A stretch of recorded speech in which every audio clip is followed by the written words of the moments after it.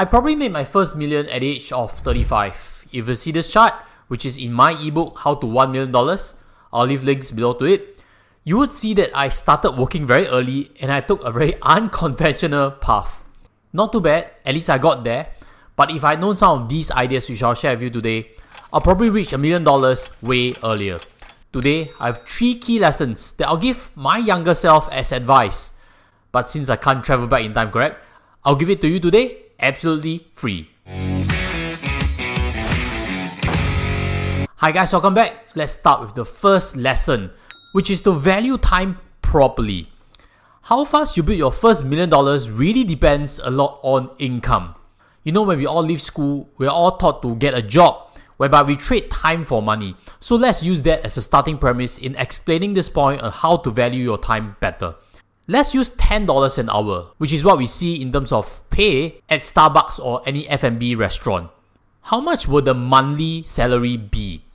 Take a quick moment to think through, and I guess you'll come up with this answer of around $2,000 per month. Because if you use $10 times 8 hours a day, which is about a 9 to 5 mindset, times 25 days a month, you will reach $2,000.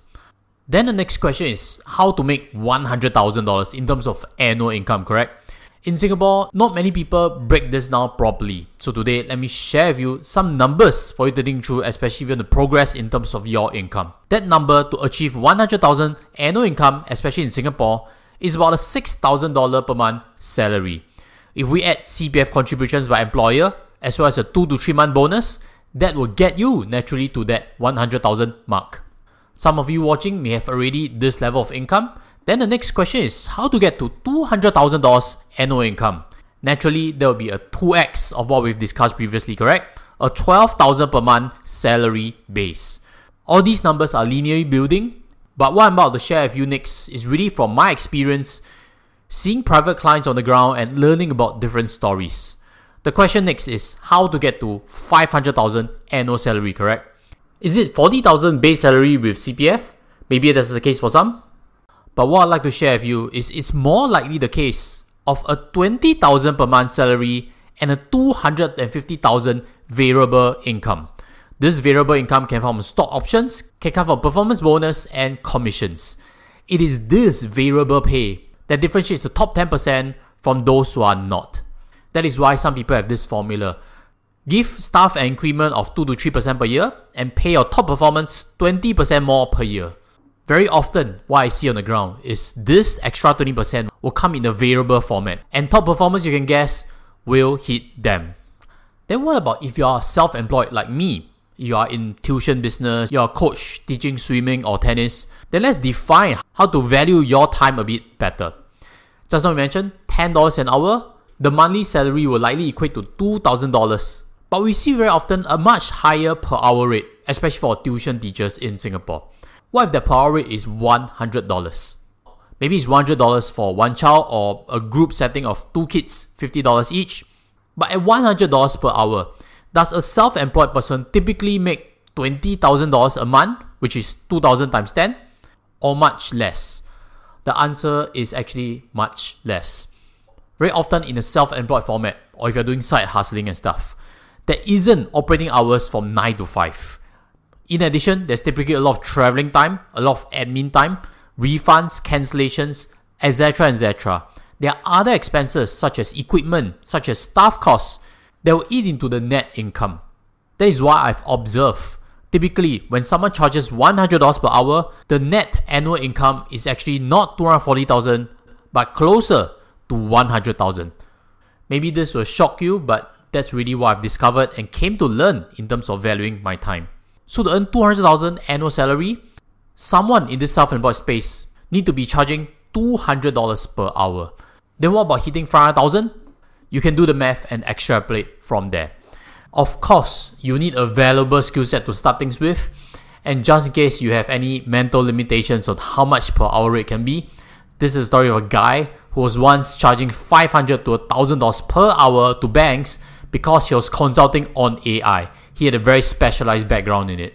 Now that is why also, when we see how much does it cost for a doctor to come to the home, typically you see $300 to $400. If you're a professional or small business owner or consultant, you need to understand the right per hour rate and you need to value your time more accurately. Then as the last part, while we talk about income and valuing time properly, if your income is based on projects like real estate sales, insurance sales, IT sales, you will need to look for projects that have enough deal size. Using property as an example, it takes the same time to sell a 3-room HDB flat at $500,000 and a 3-room condo at $2.5 million. Hopefully you find this sharing candid and refreshing, and if you do, smash the like button. The second lesson to share is to leverage better. And to define it better, learn to spend and hire for help better. On this channel, I talk a lot about saving money and cutting back on spending, but spending for help is different from spending on wine and a luxury car. You know, we all come from different backgrounds. My parents were very thrifty people, that's why I'm very good at saving money. I intuitively know I find good deals for myself, such as the one from today's sponsor, Chris Plus. I'll get to that in a quick while. Now, if you're a little bit like me, maybe this section will resonate with you. When I built my website, it would have cost a few $1,000s. I didn't want to spend that, that's why I built it up myself. When I hired for staff, I didn't want to spend too much. I hired for interns and did the rest myself. I could have gone on this path until I realized that if I don't know how to spend to get good help, I won't have proper leverage. Everybody trying to build something is capped by 24 hours a day, correct? That's why I had to change my own mindset back in 2023, and I brought in a fantastic assistant early. If you're watching this, excellent job. Mark, thank you very much also. And because of that, some things that are changing within my own practice is I'm able to meet clients much more often. I'm able to host client lunches, such as this one at Sichuan Tohua, where I use Chris Plus to get a fantastic rebate. Let me do a quick demonstration for you to see.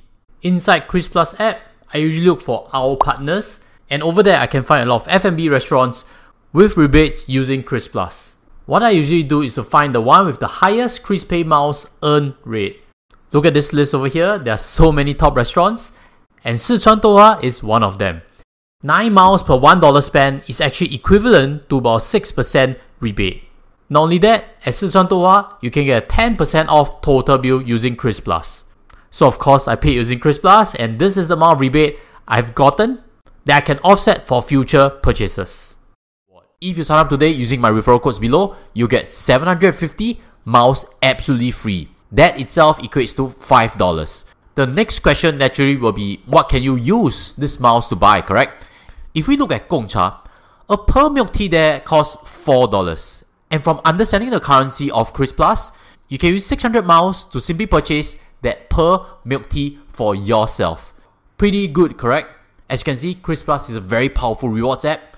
And just to re-highlight some of Chris Plus's key benefits, they are the only miles accumulation mobile app in the market. Chris Plus allows you to stack rewards, and there's no min spend and no caps on the amounts of miles that you can earn. So look out for links below to sign up today. Lesson number 3, start earlier.